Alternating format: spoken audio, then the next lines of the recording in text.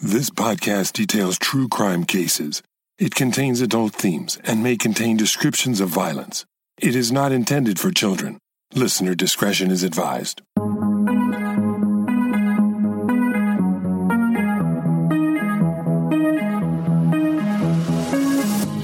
Thank you for joining me for today's episode of Once Upon a Crime. We're starting off September with a new series called Bad Teacher.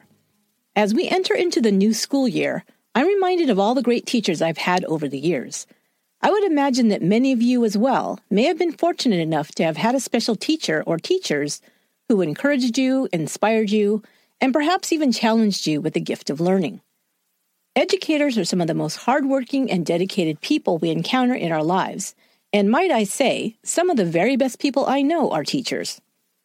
But the stories I'm going to share with you this month are not about those good teachers. No, I'll be sharing cases of teachers who, for various reasons, went bad and committed crimes from fraud to sexual misconduct and even murder.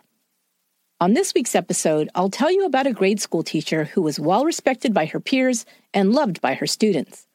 But an inappropriate infatuation with a very young student would lead her to make decisions that would scandalize not only her community, but the entire nation.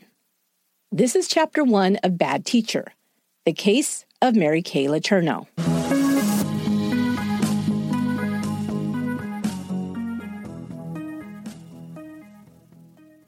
It was a warm summer evening on June 18, 1996, when a Des Moines, Washington police officer was patrolling the area near the marina.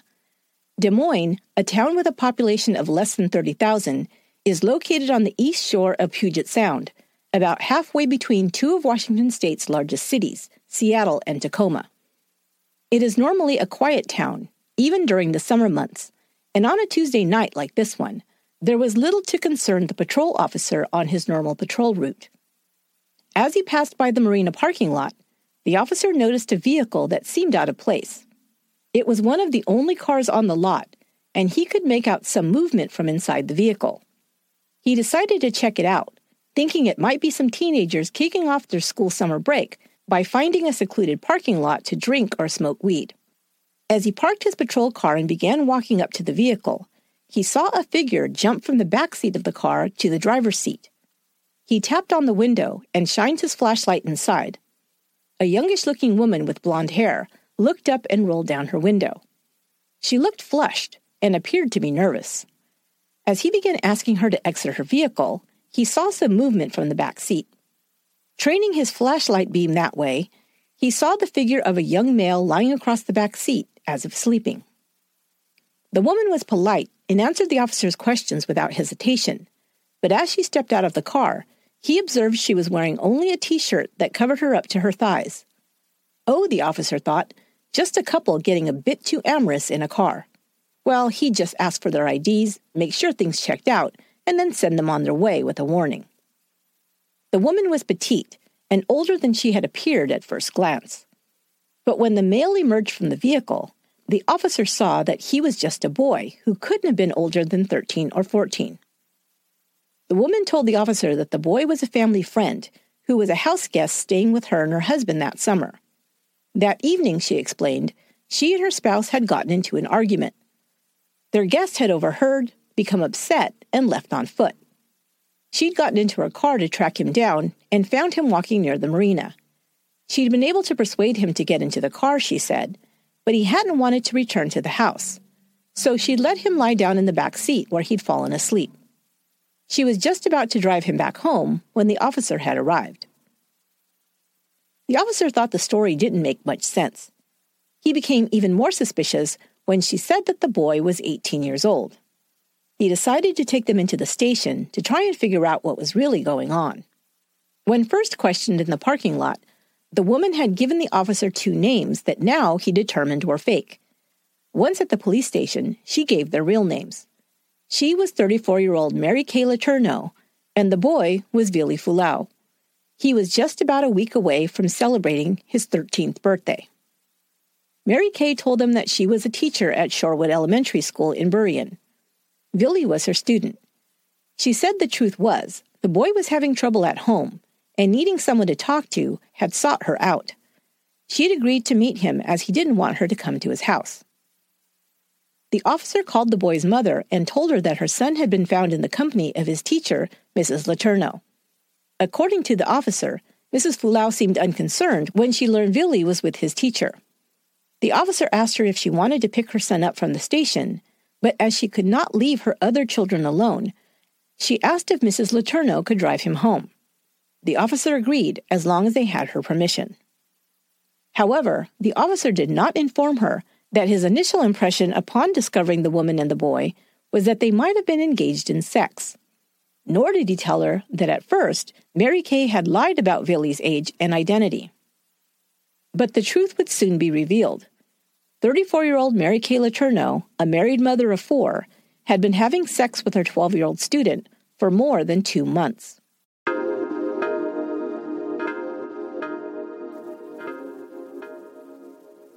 Mary Kay Letourneau was born Mary Kay Schmitz on January 30th, 1962. One of 7 children and the only girl, Mary Kay grew up in a politically conservative and religious home. Both of her parents were active in politics. Her mother, Mary, campaigned against the Equal Rights Amendment in the 1970s. Among other things, the ERA, as it was called, sought to provide women with the same rights as men in matters such as divorce, property ownership, and employment rights. Conservative women organized to oppose the ratification of the amendment, arguing that it would negatively impact housewives. They feared that they would be made eligible for the draft and cause them to lose protections such as alimony and being favored in child custody cases. Mary's father, John Schmitz, was a professor of political science and held several political positions over the years. When Mary Kay was just 2 years old, her father won a seat in the U.S. House of Representatives, and the family moved to Washington, D.C.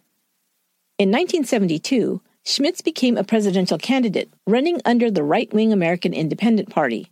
He lost the election, but won a respectable number of votes, 1 million, for a minority party candidate. The family returned to California when Schmitz once more was elected as a Republican state senator in 1978. He had his goal set on running for the U.S. Senate in the 1982 election. The Schmitz family projected an image of a wholesome American family. They sent their children to Catholic schools and were faithful churchgoers. John Schmitz ran his campaigns on strong family values and the principles of his religious faith. But John Schmitz was leading a double life. He had begun a long-term affair with one of his former students in 1973. In 1980, Carla Stuckel gave birth to Schmitz's son, and in 1982, she became pregnant with his daughter, while his campaign for the U.S. Senate was in full swing. If having a secret family wasn't enough to derail a political campaign, it was how the affair was discovered that made it even more scandalous. Carla was reported to the authorities for suspected abuse and neglect of her 2-year-old son, John George. When questioned by the investigator, Carla at first refused to identify the child's father. Threatened with losing custody of her child, Carla finally admitted that his father was John Schmitz, the state senator. Investigators contacted Schmitz. They approached him as he left a meeting of the John Birch Society. He admitted to being John George's father, but refused to take responsibility for the child, saying he, quote, did not and would not support him financially, unquote. Referring to his mistress, Schmitz said, it's her responsibility to take care of him. When the story of his affair and refusal to support his soon-to-be 2 children out of wedlock was exposed, John Schmitz's political career was left in tatters, as was his marriage. His wife kicked him out of the house, but as a committed Catholic who believed divorce was a sin, Mary would later take her husband back. When Mary Kay learned her father had a secret family, she was devastated. She'd always been her father's favorite, describing herself as a daddy's girl. When she was just a toddler, her father loved to take her to his Capitol Hill office to show off his pretty little daughter. She was always cheerful and talkative and liked nothing better than to be the center of attention, especially her father's attention. Mary Kay blamed her mother for her father's infidelity. She said her mother was emotionally and physically cold and didn't show her husband enough affection. Mary and her family experienced a tragic loss when she was just 11 years old. One summer afternoon, the family was hosting a pool party in their backyard. Mary and her older brother Jerry were playing in the shallow end of the pool when their 3-year-old brother Philip decided to go into the deep end. Before he jumped in, he removed his life jacket. No one saw him dive in, and by the time Mary's mother asked where the little boy was, it was too late. Philip was found drowned at the bottom of the pool. Years later, Mary would decline to speak about it, saying only, "It was an accident. Nobody was to blame." But Mary's friends would report that she believed her parents had always blamed her for the accident, as she'd been the one left in charge of watching over Philip that day. Mary, like her siblings, attended Catholic schools during her primary and high school years. In high school, she began rebelling, secretly at first, against her strict Catholic upbringing. She hung out with a group of kids who were considered partiers. She was also called boy crazy, always looking for male attention, jumping from one boyfriend to the next. After graduation, Mary Kay was accepted as a student at Arizona State University. Away from home for the first time, Mary cut loose and was said to be a, quote, party animal, unquote. It was at Arizona State that Mary met Steve Letourneau. She thought the blonde athletic guy was cute, and they began partying together and then dating each other somewhat exclusively. Both would have a wandering eye for others, though, and Mary didn't consider the relationship serious. She wasn't looking to marry yet. The news of her father's scandal broke while she was attending Arizona State. Away from home, she did her best to distance herself from it and tried not to let it affect her good time at college. In 1985, during her last year before graduation, Mary Kay discovered she was pregnant. Raised to believe that sex outside of marriage was a sin, Mary became frantic. She called her mother and confessed that she was pregnant with Steve's baby. Her mother was strongly against abortion and told her that she would have to marry the baby's father. Mary didn't love Steve, but she felt like she had no choice. Steve, she later said, would not have been her first choice for a life mate. She felt he was too immature and didn't think he was, quote, her intellectual equal, unquote. But he was willing to marry her, so she said yes. They both dropped out of college, and when Stephen Jr. was born, moved to Anchorage, Alaska, Steve's hometown. He began working there as a baggage handler for Alaska Airlines. Money was tight, and Mary Kay and Steve had frequent arguments over their finances and Steve's alleged infidelity. Mary Kay also felt isolated and lonely in Alaska. After a year there, Steve agreed to a job transfer to Seattle. The year they moved there, Mary Kay gave birth to their second child, a girl named Mary Claire. 2 more children were born to Steve and Mary in the next few years. Mary was bright and personable and wanted more from life than being a stay-at-home mom. She had always wanted to teach, so she began taking classes at night to complete her college degree and earn her teaching certificate. She graduated from Seattle University in 1989. She was immediately hired as a second-grade teacher for Shorewood Elementary School in Burien, a suburb of Seattle. The family moved into a home in nearby Des Moines. Mrs. Letourneau quickly became a favorite with her students. Mary Kay was energetic, friendly, and high-spirited. Thin and petite with wavy blonde curls, she appeared younger than her 27 years. She was also affectionate with her students. She created an end-of-the-day routine for her class called HHH. As each student said goodbye at the door, they could choose to give her a handshake, a high five, or a hug. School teachers and administrators applauded Mary Kay for her dedication and her love for her students, but it was also reported that she was a poor disciplinarian. Her classroom, as a result, was described as somewhat chaotic. Mary didn't like to give her students too many rules, as she'd grown up in such a strict household herself. She believed children should be free to make their own choices. One other criticism leveled at Mary Kay's teaching style was her focus on the gifted students. Mary Kay had always considered herself exceptional in her intellect and talents and singled out those students who she felt had the most potential. With these students, Mary Kay spent extra time and attention encouraging and mentoring them. She remembered what it felt like when her father had chosen her, out of all his other children, to dote upon with his time and attention. Her father, as a high achiever in the political field, felt exceptionalism should be rewarded, and Mary Kay applied this same principle to her students. There was one particular student who showed early artistic promise, and she soon took an interest in encouraging him in this skill. His name was Vili Fulau, and he first entered Mrs. Letourneau's class in 2nd grade when he was 8 years old.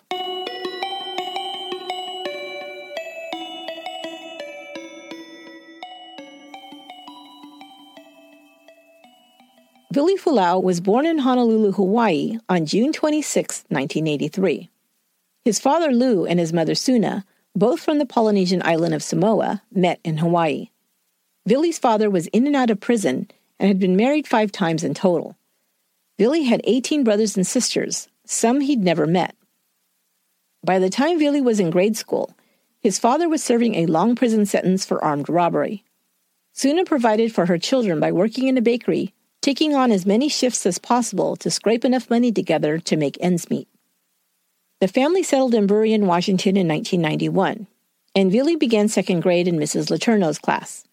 He was shy and didn't talk much, but his teacher noticed that he had a talent for drawing and loved art class. She encouraged him in this, hoping to draw him out of his shell. Mary Kay would later say that her friendliness was sometimes interpreted as flirtatiousness, especially by some of the little boys in her class who developed schoolboy crushes on her.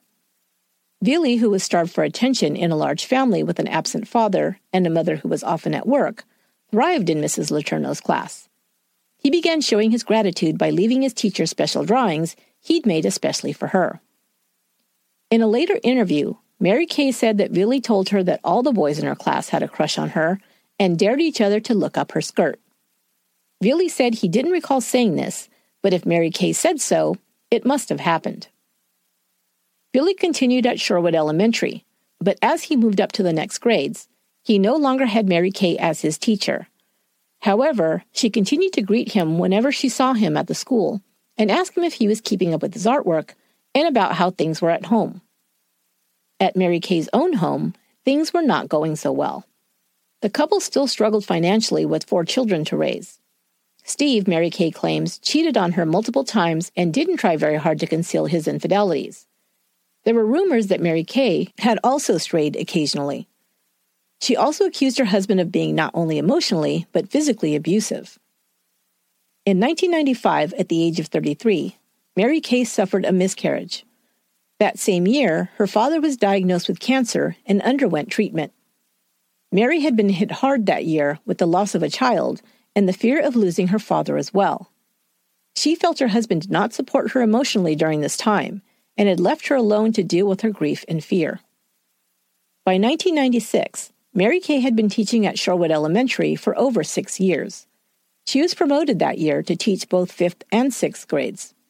Vili Fualaau entered her class for the 2nd time. He was now in the 6th grade. Mary Kay once again took special interest in Vili, and he once again lapped up the attention. At age 12, his school chums began teasing him that he had a crush on Mrs. Letourneau. Mary Kay, although now 33 and the mother of 4 children, could at times act somewhat immaturely. She liked joking around with her students, and she and Vili even had some inside jokes they shared with one another. All this interaction with the Fualaau boy did not go unnoticed by the other students and even some of the faculty members. They would later report that Mary Kay and Vili appeared to be, quote, always flirting with one another, unquote. As the school year ended, Mary Kay began inviting Vili and his brothers to her home. She told her husband she was mentoring the budding artist. Mary was involved with the school district summer school art camp that she encouraged Vili to attend. She spent time with him at the program, and after it ended, invited him to attend art classes at the nearby community college. She drove Vili to the college for the summer program classes, which she also attended. Her husband was starting to lose patience with the amount of time Mary Kay was spending with this one particular student. Vili was a nice kid, Steve thought, and Mary Kay explained to him that Vili's mother was struggling to raise her children alone. But Steve countered that their own family was also struggling. They had bills that barely got paid and 4 children of their own to raise, he told her. But Mary Kay continued to have Vili over. She even talked Steve into letting the boy come along with their family on a planned vacation to Alaska. It is unknown just when the teacher-student relationship turned physical. By most accounts, Mary Kay began having sex with her student, Vili Fualaau, in the summer of 1996. She was 34 and he was 12, just 1 year younger than her oldest child.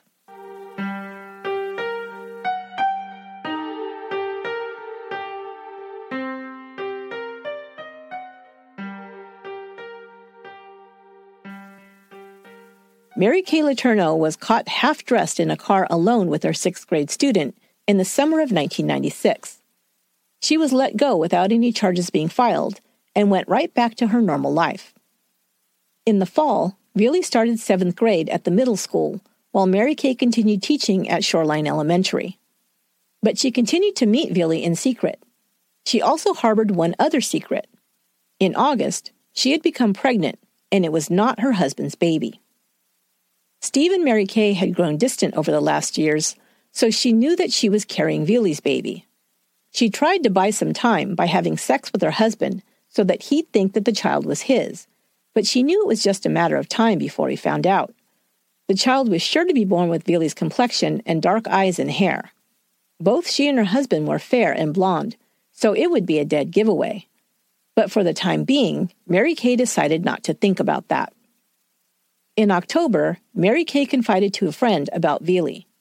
Without revealing who he was or his age, she admitted she was seeing someone else and had fallen in love. She said he was her soulmate and, quote, the person she'd been looking for all of her life, unquote. There had already been talk in the school about Mary Kay and Veely. There had also been some close calls.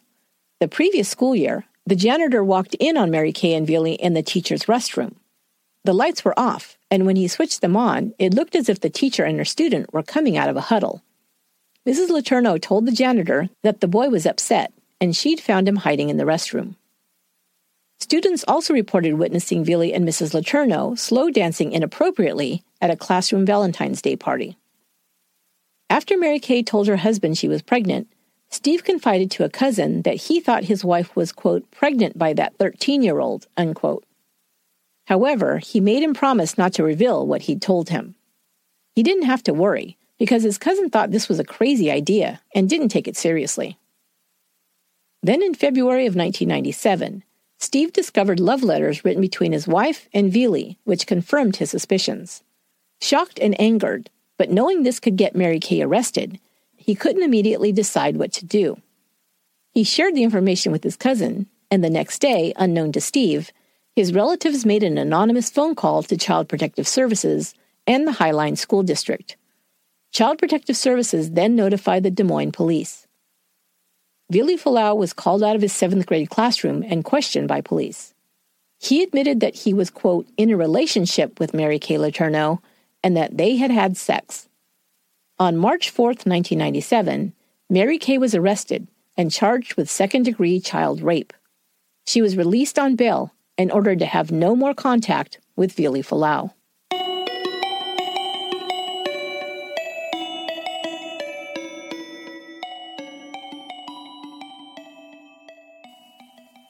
At the time of her arrest, Mary Kay was 7 months pregnant. On May 23, 1997, she gave birth to a baby girl, who she named Audrey Lokalani Fulau. On August 7th, Mary Kay pled guilty to 2 counts of child rape. She faced 89 months, or 7.5 years, in prison. She agreed to a plea deal and was sentenced in November. She was given an 80-day jail sentence plus 3 years of sex offender treatment, but would not be required to register as a sex offender. Judge Linda Lau approved the plea bargain on the condition that Mary Kay have no future contact with Veely. She served her 80 days and was released on January 6, 1998. The news of the elementary school teacher who was having a sexual relationship with her student became a scandal in the Seattle area, but had not yet become a national story. That changed on February 3, 1998, less than a month after Mary Kay was released from jail. At 2:30 a.m., a Seattle police officer was patrolling the streets looking for a stolen vehicle. He came upon a car with its windows fogged up. He looked inside and saw a couple having sex. When he ordered them to exit the vehicle, they were identified as Mary Kay Letourneau and Veely Fulau. Mary Kay was immediately arrested for a probation violation. Inside the car, the officer found over $6,000 in cash, baby clothes, and Mary Kay's passport. They suspected that Mary Kay had planned to flee the jurisdiction with Veely. She was remanded into custody and denied bail.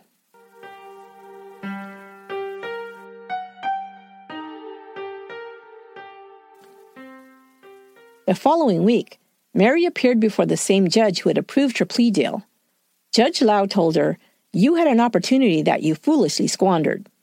She then sentenced Letourneau to her full sentence of 7.5 years in prison. She was sent to the Washington Correction Center for Women. And there was another development. During the 1 month that Mary Kay was free, she became pregnant for the second time with Veely's child. Now the media had a field day with the scandalous story. Local and national news outlets, as well as People magazine, Hard Copy, and Entertainment Tonight, covered the case and followed every update. Steve Letourneau, Veely Fulau, his mother, Shorewood Elementary School teachers, and others were all sought out for comments. In October, Mary gave birth to another daughter she named Georgia. Custody of both children was given to Veely and his mother Suna as legal guardian, since Veely was just 14 years old. Mary was still forbidden from having contact, written, verbal, or in person, with Veely. However, she continued to send him letters and arrange phone calls. Some of these attempts were discovered, and she was punished for it by being put into solitary confinement. She spent 18 of her first 24 months in solitary, once doing a 6-month stretch when she refused to comply with these restrictions. Steve was granted a divorce in 1999 and was awarded full custody of their 4 children. Later on, when she became eligible, he allowed the children to visit their mother. The story became such a media sensation and an intrusion into their lives that Steve eventually moved with the children back to Alaska. Meanwhile, Veely, barely into his teens, struggled to care and provide for 2 infants. His mother had a tough time making ends meet before, and now the family had 2 more mouths to feed. Suna loved her granddaughters, and Veely was an attentive father, but he really had no one to turn to. He couldn't talk to his middle school friends about the challenges of buying milk and diapers for 2 kids. There was no one in his peer group who could relate to his life. His childhood had ended, and he was left to deal with the fallout.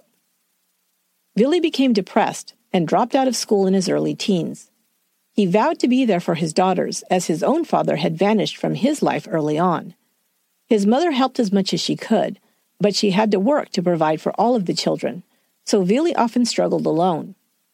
As his friends and siblings did their homework and attended football games, parties, and prom, he looked for work and cared for 2 children. He would admit that there were many times he felt suicidal, and even planned to end his own life more than once. "I was in a very dark place in my teens," Veely later told a reporter.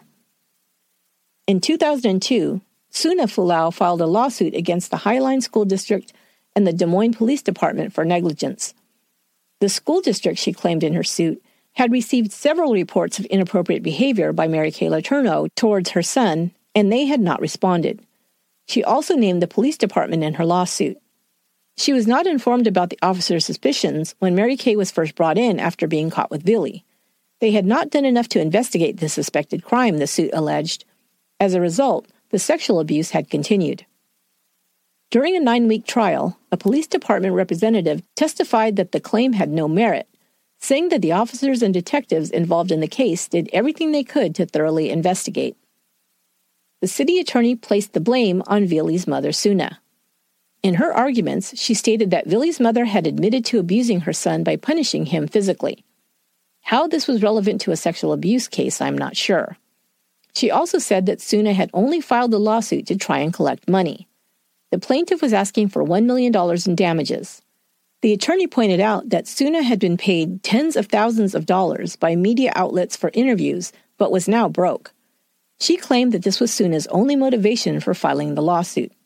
The lawyer portrayed Suna as someone who had profited from Mary Kay's crime, without stressing the fact that she had already been struggling to provide for her own family, and now had 2 more children to care for, the children of her teenage son and Mary Kay. There were dozens of witnesses for the plaintiff's side that came forward to testify about suspicious activity they had witnessed at the school, including the before-mentioned meeting in the teacher's bathroom, and another incident where Mary Kay allowed Veely to drive her car. In contrast, the defense only put 2 witnesses on the stand who testified for less than a day. In the end, the jury rejected Fulau's claim, and the case was dismissed. When asked what had swayed their decision, most jury members declined to comment. Only 1 or 2 people on the jury spoke with reporters. They simply replied that they'd considered all the evidence and decided that the lawsuit had no merit.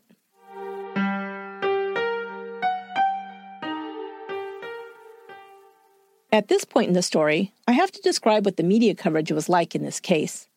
One thing that struck me as particularly disturbing was the language and the terms used while the story was being covered in the news at that time. Mary Kay and Veely were often described as having a relationship or an affair or a tryst. Letourneau's feelings for her 12-year-old student were described as an infatuation. She was often portrayed as love-struck, and it was said that she, quote, couldn't stay away from Veely because she believed herself to be in love with him. Veely was incorrectly described as appearing more mature than his chronological age and looking more like a man than a boy.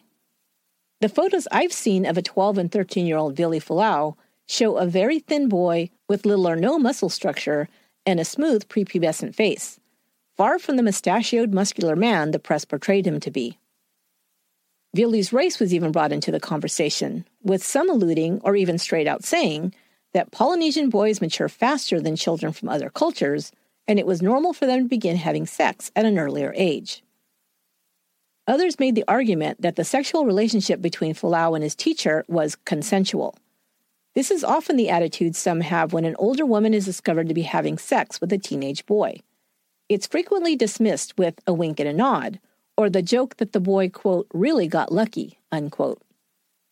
But a woman having sex with an underage boy is still a crime. The law becomes a bit fuzzier, and reporting laws even vary, when the age of the parties is within a certain parameter, like a 19-year-old having a sexual relationship with a 16-year-old. Then the determination whether to charge the legal adult with a crime is weighed on a case-by-case basis. But generally, an adult having sex with a child under the age of 15 is always a crime, whether the adult is male or female, or if they're in their 20s, 30s, 40s, or beyond. Why Mary Kay Letourneau was portrayed as a lovesick girl who couldn't stay away from her underage soulmate completely baffles me. To begin with, Veely Fulau was in elementary school and was only 12 years old when she began having sex with him. Secondly, she was a 34-year-old mother of 4 who'd been married for 12 years, not an immature 20-year-old. She was also an adult in a position of authority. All of these facts place Letourneau in a category that I did not see one person report at that time, that of a predatory pedophile. If we switch the genders, if Letourneau was a 34-year-old man preying on a 12-year-old girl, no one would have a problem calling him a sexual predator and a pedophile that needed to be locked up. The girl would rightfully be identified as a crime victim who needed to be protected from her abuser. But because Veely was male, he wasn't seen in the same way. But make no mistake, Veely was groomed and manipulated by his teacher, probably beginning from the time he was in the 2nd grade. Whether she knew that that was what she was doing or not, Mary Kay Letourneau's behavior towards Veely was typical of a sexual predator. She singled him out, made him feel special, and then professed to love him. She also picked him out of the other boys in her class, most likely because he was the most vulnerable to this kind of attention. He was new in the school, of a different race than most of his classmates, and came from a broken home where parental attention was in short supply. Mary Kay and Veely did not have a love affair. They had a relationship in which an adult manipulated a child for sex. Some would argue that what happened after Mary Kay was released from prison made everything okay. But I've uncovered details that make a case for Veely continuing to be a victim of Mary Kay Letourneau, even as an adult. I'll share these details with you, and you can decide for yourself.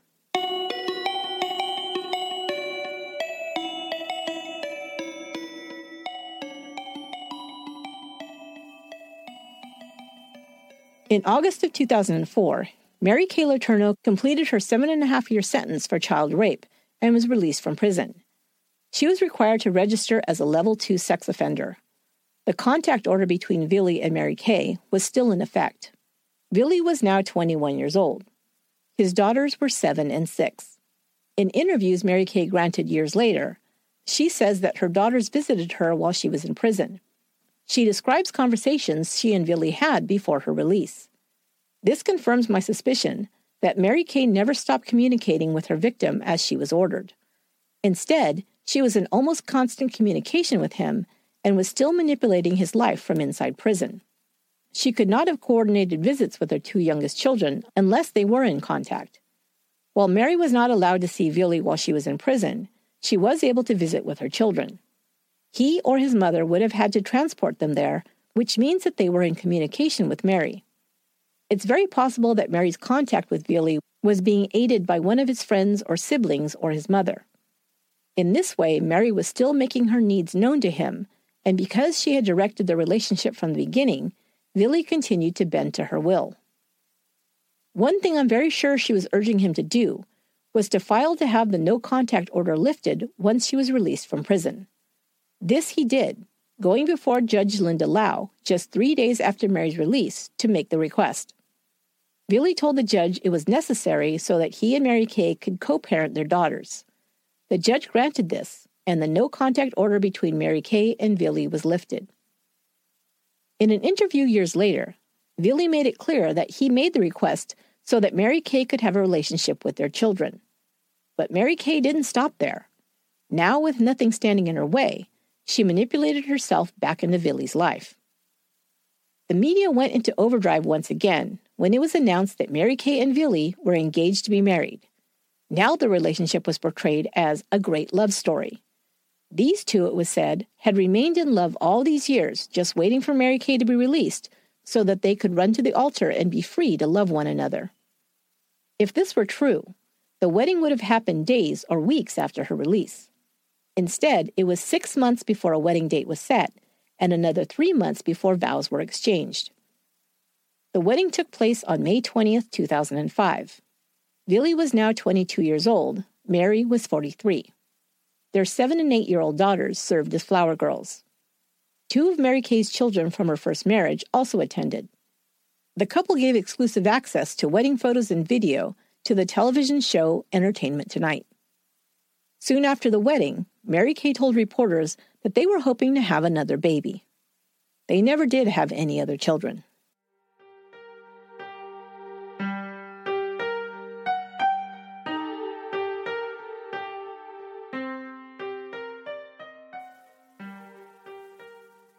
After the hoopla of the wedding died down, the media once again left the suburbs of Seattle, and the newly formed Folau family lived their life largely under the radar.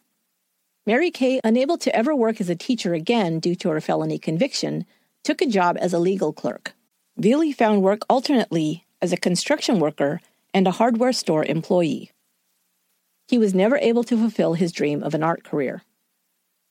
But one of Villi's hobbies was mixing music, and he started working as a DJ for local clubs on the weekends.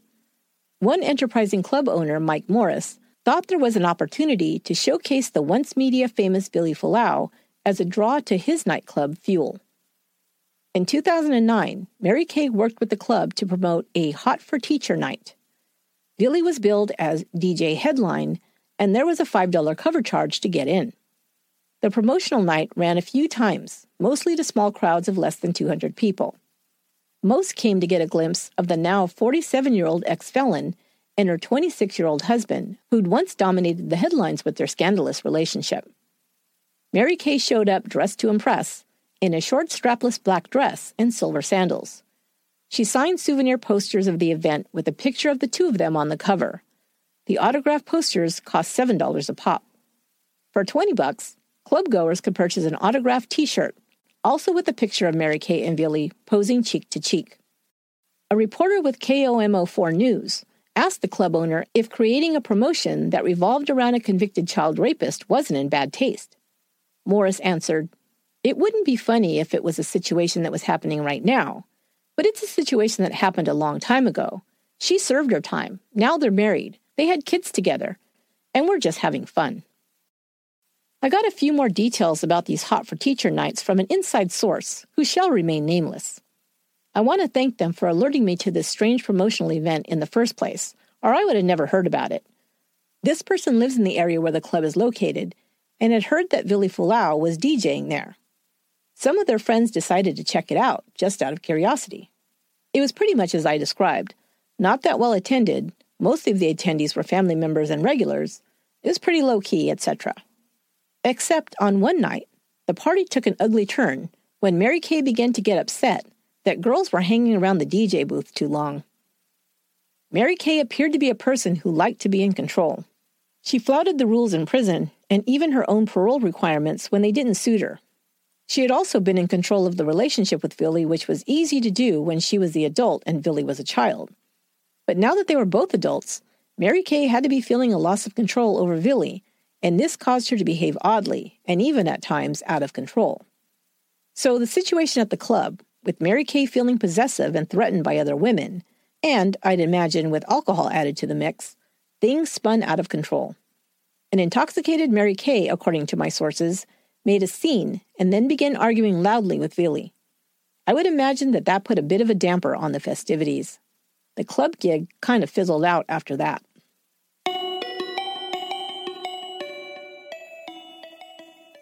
In 2015, Mary Kay and Billy Fualaau were back in the news as they were celebrating their 10th wedding anniversary. Barbara Walters sat down with the couple for a so-called tell-all interview. Barbara asked Mary Kay if she had regrets about stealing Billy's childhood. She responded that she didn't believe she did steal his childhood. She said Billy had time to date and sow his wild oats while she was locked up in prison. She said he, quote, hadn't been faithful while she was away. This is another telling detail about Mary Kay's mindset. Remaining faithful or not implied that she considered them to be in an intimate relationship. Although she would say that he was free to date, when he did, she considered it cheating. This also confirms that she was still in contact with him, although it was forbidden. The question is, shouldn't this have been another charge against her that could have added time to her sentence? The couple continued to struggle financially and had a few minor scrapes with the law for moving violations over the years. Billy was charged with a DUI when he had an accident and his blood alcohol level was recorded at .08, just barely over the legal limit. Mary Kay was caught driving with a suspended license and in a car with expired tags. Billy's wages were garnished in 2016 for a small unpaid debt. In May of 2017, Billy filed for legal separation from Mary Kay. Radar Online would report that in an interview, he explained that he'd only filed because he was seeking a license to legally sell cannabis products. A background check was required for the licensee as well as their spouse. Because Mary Kay was a convicted felon, it would potentially prevent him from being eligible. But when asked about this later on, Billy would say that he had never given an interview to Radar Online and that the account was false. Billy admitted during another interview that after Mary Kay was sent to prison, he'd come to the conclusion that he no longer loved her. He said he thought he loved her when he was a kid, but he wasn't sure that he had. He'd married her, he said, because he didn't want his daughters to grow up with their parents living apart like he had. So it's telling that it was Billy that filed for the divorce, and that he did it in 2017, the year that his youngest daughter turned 19 years old and left home. He would later admit that he'd stayed with Mary Kay mostly for the children. He loved her, but he wasn't in love with her, he said. He loved his children and wanted what he thought was best for them. Mary Kay continued to try and make the relationship work. Even though legally separated, the couple remained living together. Mary Kay said they didn't have enough money to rent separate places to live. I wonder if this was true, or if she was still trying to keep Billy tied to her. She was unemployed at the time, though. In November of the following year, it was reported that the couple had reconciled. According to a friend of Mary Kay's, it was her who was trying to keep the marriage together, while Billy had been ready to move on for some time. Just a few months later, in February of 2019, Billy filed final divorce papers with the court. But they weren't apart for very long. Sometime in 2019, Mary Kay Letourneau was diagnosed with cancer. By July of the next year, she was in her final days. Billy remained by her side as she passed away on July 6, 2020.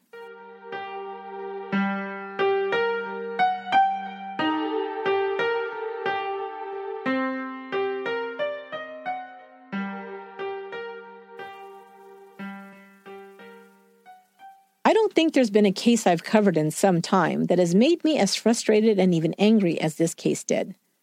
The way the story was portrayed in the media was nothing short of irresponsible, and I believe served to continue to victimize Billy Fualaau.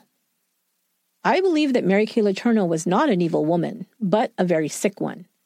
Her behavior, however, was selfish, extremely harmful, and caused long-range consequences for everyone connected to her. What made her sick, I believe, was a combination of things. Her early trauma of losing her brother and feeling responsible for his tragic death, and her father's secret life that was so hypocritical to the morals and principles he insisted his children abide by, surely contributed to it. Her need for male attention, combined with her narcissistic belief that her love for Vili was special, caused her to behave as if she was not bound by the same laws as everyone else. Perhaps even the fact that her behavior was considered so scandalous that the media reported on it reinforced her belief that her feelings for Vili were special and something no one else could really understand, which, by the way, is something that many pedophiles believe in their distorted thinking. She became a minor celebrity, which further validated her continued relationship with Vili as something of great value that she wanted to continue, no matter what the cost. And what was the cost? A boy whose childhood ended when his teacher took advantage of his innocent attentions towards her as an invitation to initiate sexual advances. A child whose opportunities were taken away when he became the father of her 2 children by the age of 14. 6 children who were deprived of a mother because of the decisions Letourneau made to commit a crime in order to get her needs met at the expense of her family.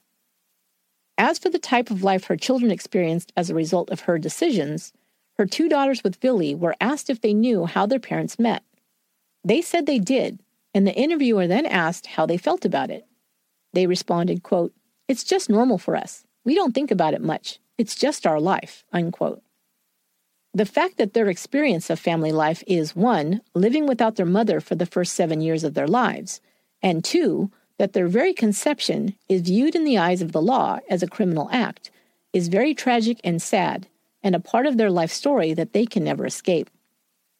Some of the most disturbing portions of the interviews that Mary Kay and Vili Fualaau gave in 2015 and 2018 are when Mary Kay places full responsibility on Vili for the events that took place back when he was just a child. She says, quote, "I was pursued by Vili. He was the aggressor," unquote. In one point in their 2018 interview, she insists that it was Vili's idea to begin a sexual relationship. As she says this, I watched Vili's body language closely. He tenses up and then looks at her somewhat skeptically. He doesn't say a word, but his expression gives you the sense that he doesn't agree with her statement. In fact, during the entire interview, he says very little. Mary Kay answers most of the questions, even some that are directed at Vili. He seems very reluctant to disagree with her out loud. But in this exchange, she notices his reaction. At that point, she turns to him and asks, "Who was the boss?" referring to who initiated the first sexual encounters. Vili doesn't answer, but appears to be uncomfortable with the question. Mary Kay continues to insist he answer, asking him over and over, "Who was the boss? Who was the boss?" He finally gives her the answer she was looking for after being badgered repeatedly. She then looks at the interviewer with a grin, as if vindicated. It's a very disturbing scene. I've included a link to this interview in the show notes. Mary Kay says it was also Vili who first professed to be in love. But remember, we're talking about a 12-year-old boy. I'd imagine a lot of prepubescent boys develop crushes on their teachers, but most teachers find a way to express to the child that the relationship that they share is one of a teacher and a student, just as it is for all the other children they teach. Most teachers, fortunately, don't encourage and nurture the child's feelings and then sexualize their interactions with them. Mary Kay says that when he told her about his feelings for her, she answered, "Can you hold that feeling for a long, long time?" This indicates that she continued to encourage him in this unrealistic fantasy that could be nothing but harmful to him. One of the most disturbing quotes from the interview comes when Mary Kay says she didn't know that having a relationship with her student would be considered a crime. She then says, "We are in love. How can it be a crime?" She also dismisses the idea that it's a criminal act by saying that 13-year-olds are pursuing sex and having sex and that they are, quote, "not children," unquote. Again, this type of distorted belief about children as fully autonomous sexual beings is also common to pedophiles. Well, let's make it clear. An adult having sex with a child is a crime. A child cannot consent to having sex because the power is always in the hands of the adult. An adult is perceived as a figure of authority in the eyes of a child, whether it be a parent or other relative, a teacher or a coach. It is incumbent on the adult not to use this power to manipulate a child for their own selfish needs. Willie was not the boss. He was not the aggressor when he was 12 or 13 or 14 years old. Even if he did pursue her, as she put it was her responsibility as the adult to stop it from progressing. She did not, but instead encouraged it. The blame and the responsibility lies 100% with Mary Kay Letourneau alone. I really hope that someone has explained that to Willie Falau, and he now knows it in his heart to be the truth.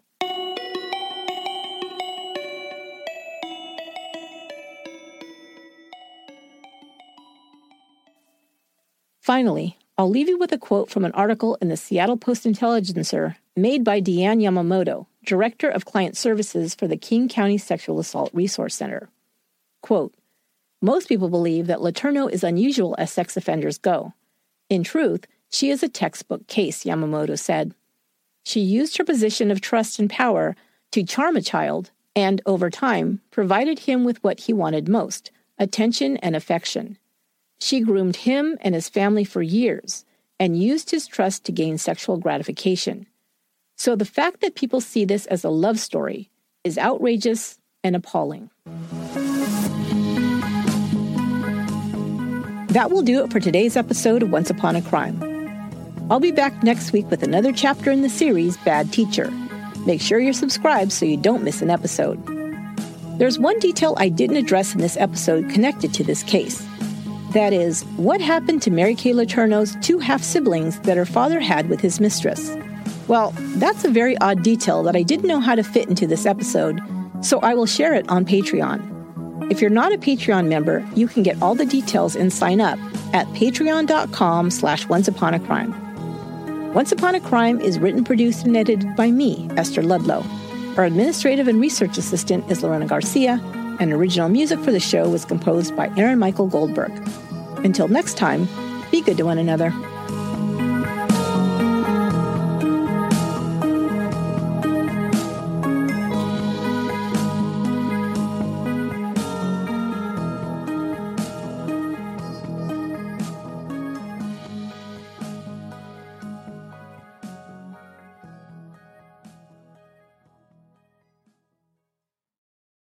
Angie has made it easier than ever to connect with skilled professionals to get all your jobs projects done well. If you own a home, you know how much work it can take, whether it's everyday maintenance and repairs or making dream projects a reality.